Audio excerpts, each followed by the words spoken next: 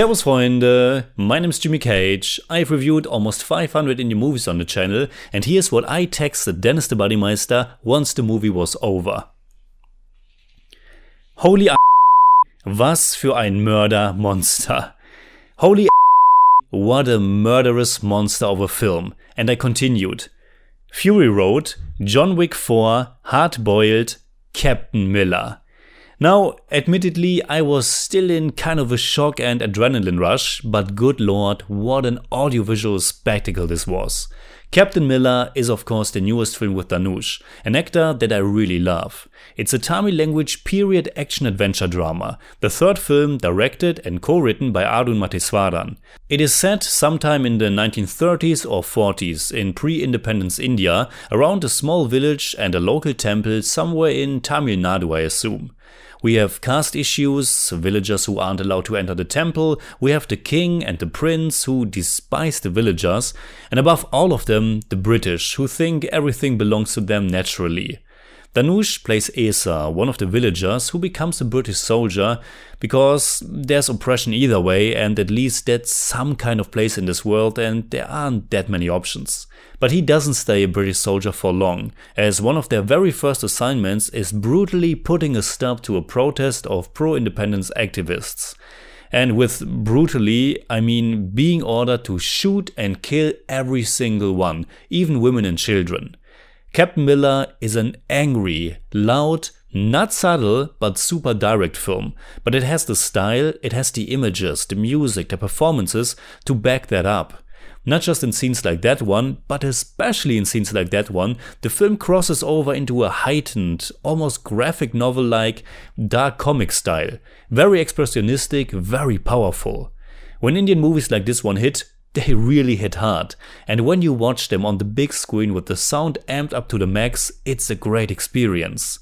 And while I had some minor issues with the film and I don't think everything works, I nonetheless have to say that the majority really worked for me and 2024 has really started with a bang.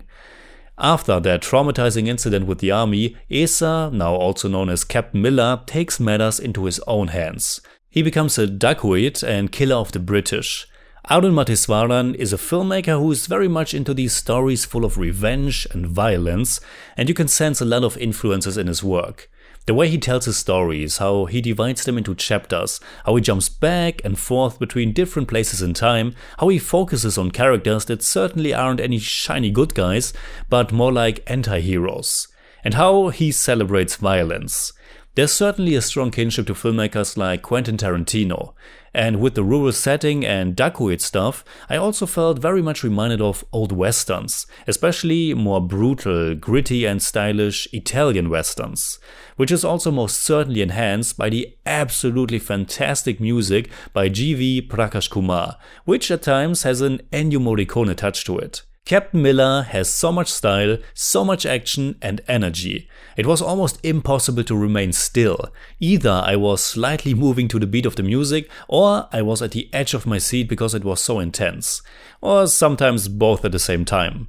At times it can be a little bit disorienting with fast cuts and shaky camera movements, but overall it's still damn impressive.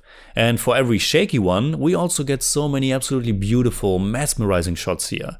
And combined with that adrenaline-pumping music, it was such a great spectacle.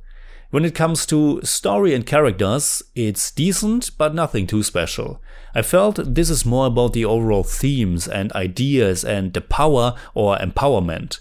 This is a power fantasy in which the oppressed are fighting back.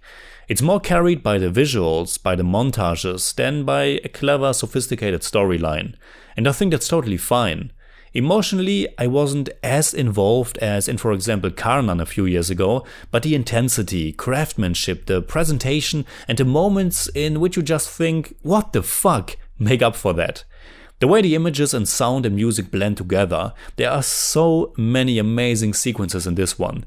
Like the first one, in which these tribals are dancing, shaking their bodies to the rhythm of the music, and it's intercut with the story or mythos of Captain Miller.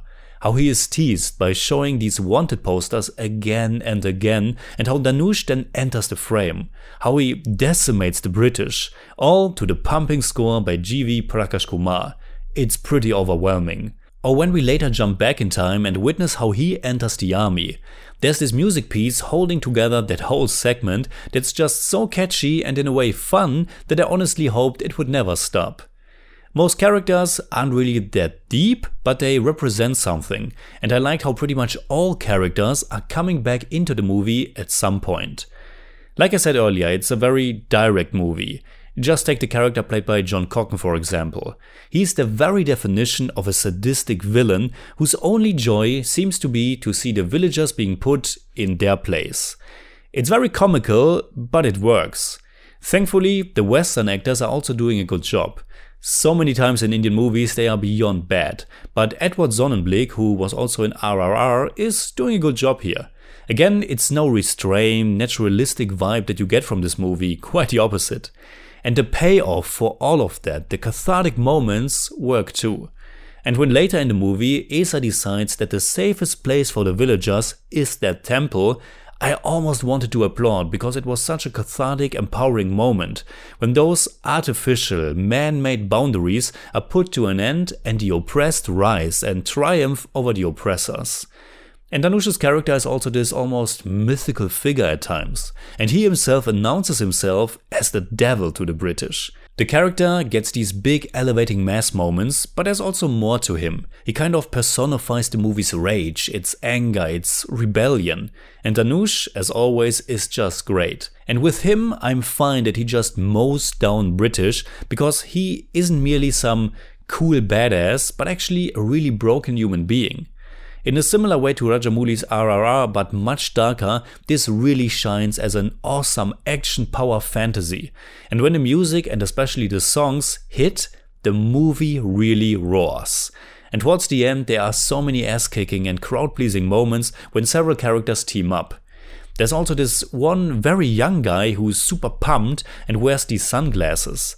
I enjoyed him so much, especially because it felt so anachronistic, not really fitting to that time period at all, and somehow that gives it even more power. And in general, sure, it's set almost 100 years ago, but these issues and themes are obviously very universal and still relevant, and in that lies a lot of strength, of course. One of my absolute favorite little moments, for example, is just how happy that one old villager looks when he's finally doing something that he wasn't allowed to all these years before. It honestly gave me goosebumps. At the very end, Arun Matheswaran puts this little sequel tease that honestly didn't carry much weight for me.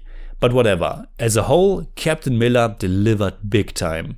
So in German I'd say, 2024 beginnt mit einem Knall. Captain Miller ist ein richtiges Brett von einem Film.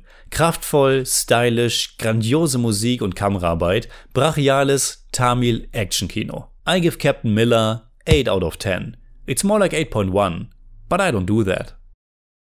Alright, that's it like always. Comment below and let me know what you think about Captain Miller. And if you enjoyed this episode, please give me a thumbs up, share, subscribe, whatever you like. And make sure you hit that bell for all I have to tell.